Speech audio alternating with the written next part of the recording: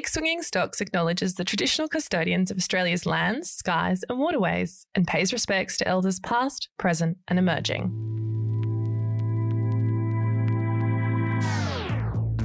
Welcome back to another episode of Big Swinging Stocks. We're back with our favourite series where we take you into real people's real portfolios, not so that you can copy them, but so that you can understand that wealth is built in many ways and that ordinary people, just like you, can make extraordinary decisions about their money. And also because we know that you, just like us, are voyeuristic little gremlins who love knowing what's going on behind the curtain. We're joined this week by the equivalent of a Division 1 athlete in the investing world, an investing pro, if you will. Noah Kaplan is Senior Investment Analyst at Morningstar and a Chartered Financial Accountant. Welcome to the podcast, Noah. Thank you very much for having me, Alex. It's keen to be here. So, like we ask all our guests, tell us what your first investing memory was. How did this all begin for you?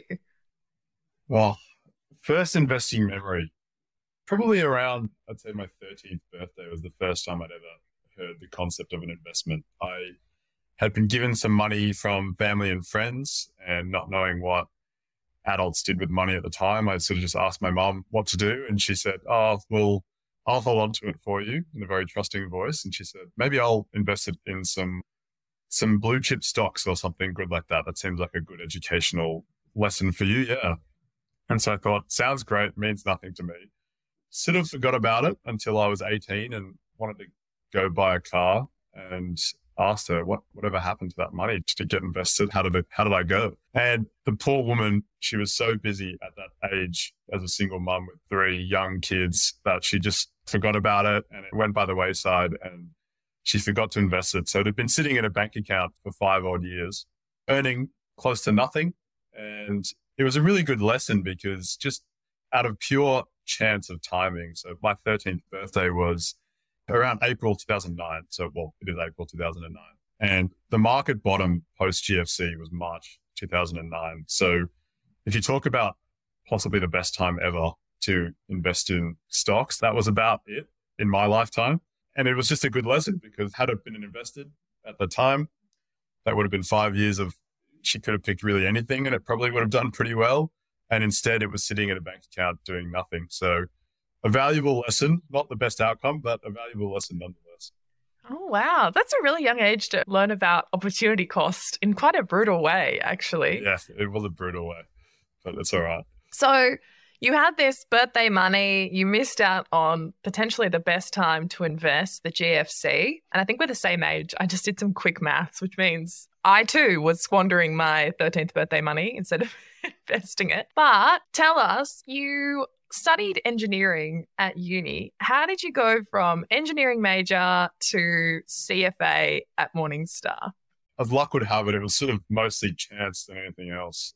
All the grad applications that you do to try and find jobs after uni, I was on exchange at the time. And so I basically missed them all. I was studying over in Sweden, and it seems funny in hindsight, but most companies, when I got to, for the ones that I could get through for the first rounds, I got to an interview stage and they said, "Sorry, if you can't be here in person, maybe just try again next year," which with Zoom and COVID is hilarious in hindsight. But anyway, that's the way it was at the time. And so I got back, was in my final semester of uni, just desperately looking at any job that seemed remotely appropriate. And fortunately for me, a lot of people in finance like engineering and think it's a good fit for finance. Morningstar were very kind that they didn't seem to care too much, that they didn't know too much about investments. And as a company that prides itself on teaching people how to invest, I guess they saw it maybe as a challenge and they thought some of the financial background was there to be an analyst from the engineering studies that I'd done. So they took a chance on me and I'm still here. So I think it's sort of paying off. Oh, look at that little ROI on you. Yeah. But okay, so engineering background, clearly very logically minded. Now you're a senior analyst at Morningstar. Why do you invest? What's the why behind putting your money into any kind of investment? The main reason I'd say, my main goal, I guess, is I enjoy working. I find it very intellectually stimulating. I probably would do it forever anyway, just because I'd get bored otherwise. But I would like to know at some stage of my life that I don't need to be completely reliant on working every day to support my lifestyle. And so financial freedom really is a big one for me. Just having that peace of mind, I guess, in the background is the main reason. And as I've had it drilled into me working at Morningstar for this amount of time, inflation is tough. And I'm sure most of your listeners have realized over the last year how tough it is. And for a while, it wasn't too noticeable. We sort of had a long period of not that much inflation, but when it really bites, it can really hurt. And you can't really trust banks to give you enough return on your deposits to keep pace with that. And so if you don't really invest, you're just going to end up losing your ability to buy stuff. So the other reason for investing is just to grow my wealth and try and not lose too much to inflation. We have very, very similar philosophies on investing. Mine is also love working. I'm a lawyer. I think I'd be very bored without it. But the freedom of knowing that you're no longer dependent on that paycheck to pay your bills is kind of mind-boggling. Like, you're no longer in a position where redundancy will affect you in any material way, even though you might have an emergency fund. Bills get paid by investment income. I just do this for the fun. I am really curious though, because you work at Morningstar, you mentioned that that's informed how you think about investing. In what way? So Morningstar try an approach from a very goals-based, holistic investment approach. So the first thing to do is realize that investing is not just out there for you to just make as much money as you can. It's really a tool. And you were saying how amazing it is that we can be a part of a system where you can earn money basically for doing nothing. You can be an owner in some of the best companies in the world just from clicking a few buttons and not actually lifting a finger. That's a pretty amazing concept. And so, Morningstar really tried to drill in that it's a tool out there and it's a useful part of a functioning financial system that you can be a part of. So start with goals. What are you trying to achieve? Figure out what your tolerance is with regards to financial risk. Some people are just inherently comfortable taking more risk than others. And so figuring out where that is and then using that to figure out what your portfolio and investment should be.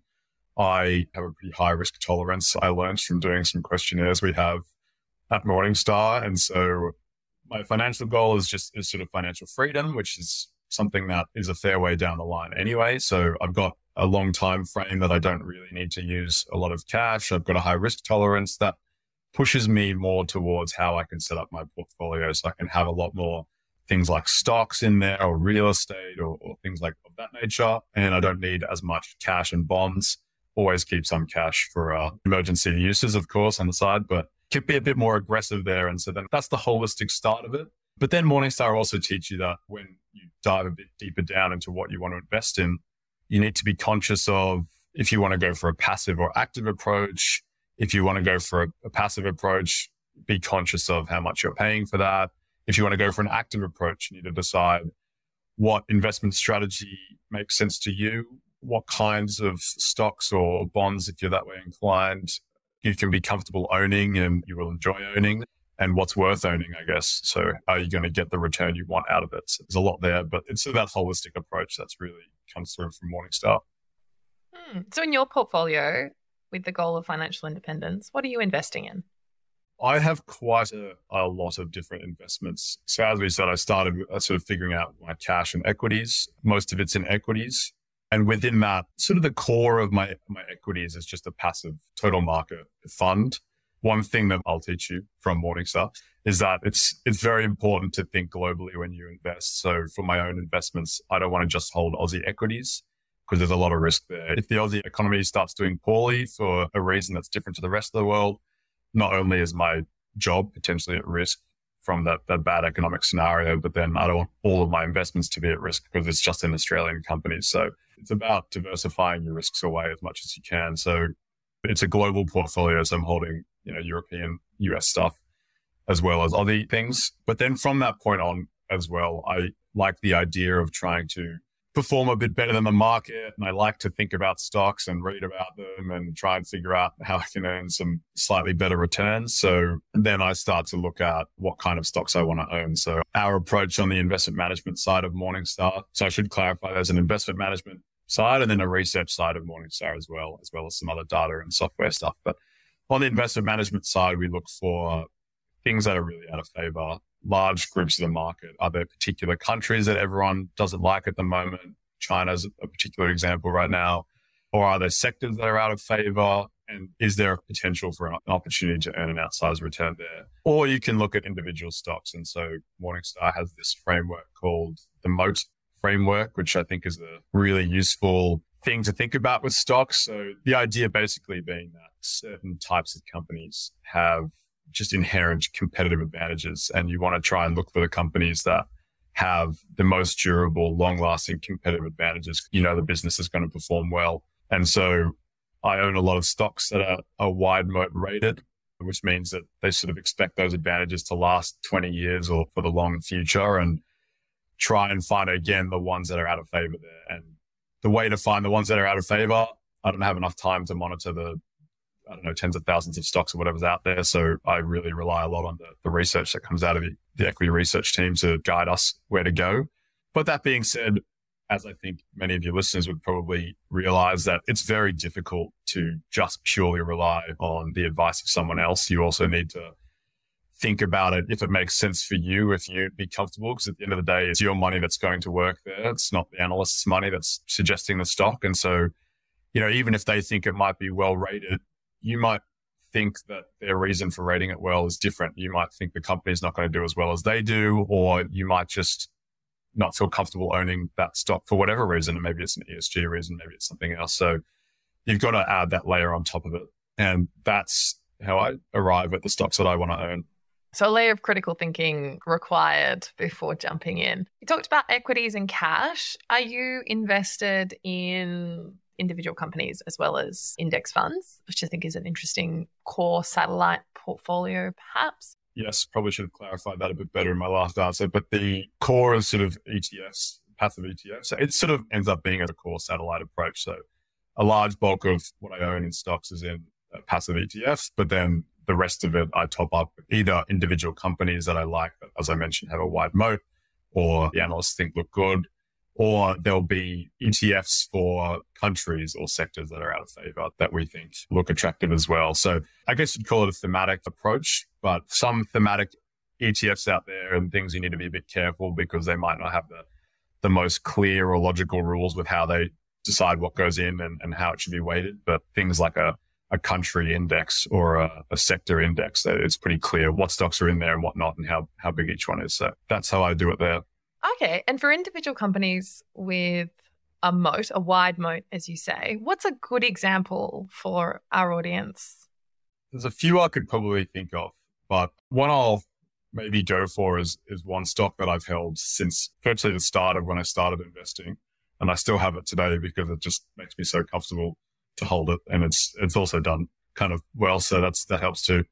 It's a company called Aspen Technology. It's a US company. They make software, and the software that they make is mainly for chemical engineering companies. Obviously, extremely niche. Yeah, very niche. And I've read some Peter Lynch stuff, and he says, go with what you know. That was sort of early on in my investing career. So going through uni doing chemical engineering, I had to use this software, and I hated it. I thought it was so awful. It was the source of many sleepless nights. It was clunky. It didn't run very well. It would crash a lot. But our lecturers kept telling us, you need to use it. It's the standard in the industry. And then a few of my friends who left went into engineering. Some of them worked at energy companies and things like that. They clarified, yeah, it's definitely used in industry a lot. And I couldn't really understand why that was. And I read the Morningstar report on it. And they talked about the reason it had a wide moat was because of the switching costs. So for these big energy companies, it's so important, especially when the economy is sort of out of their favor. It's so important that they run things very efficiently. And the software is really helpful to do that. And the cost of the software is a lot less than how much they save by using the software to help them run the process.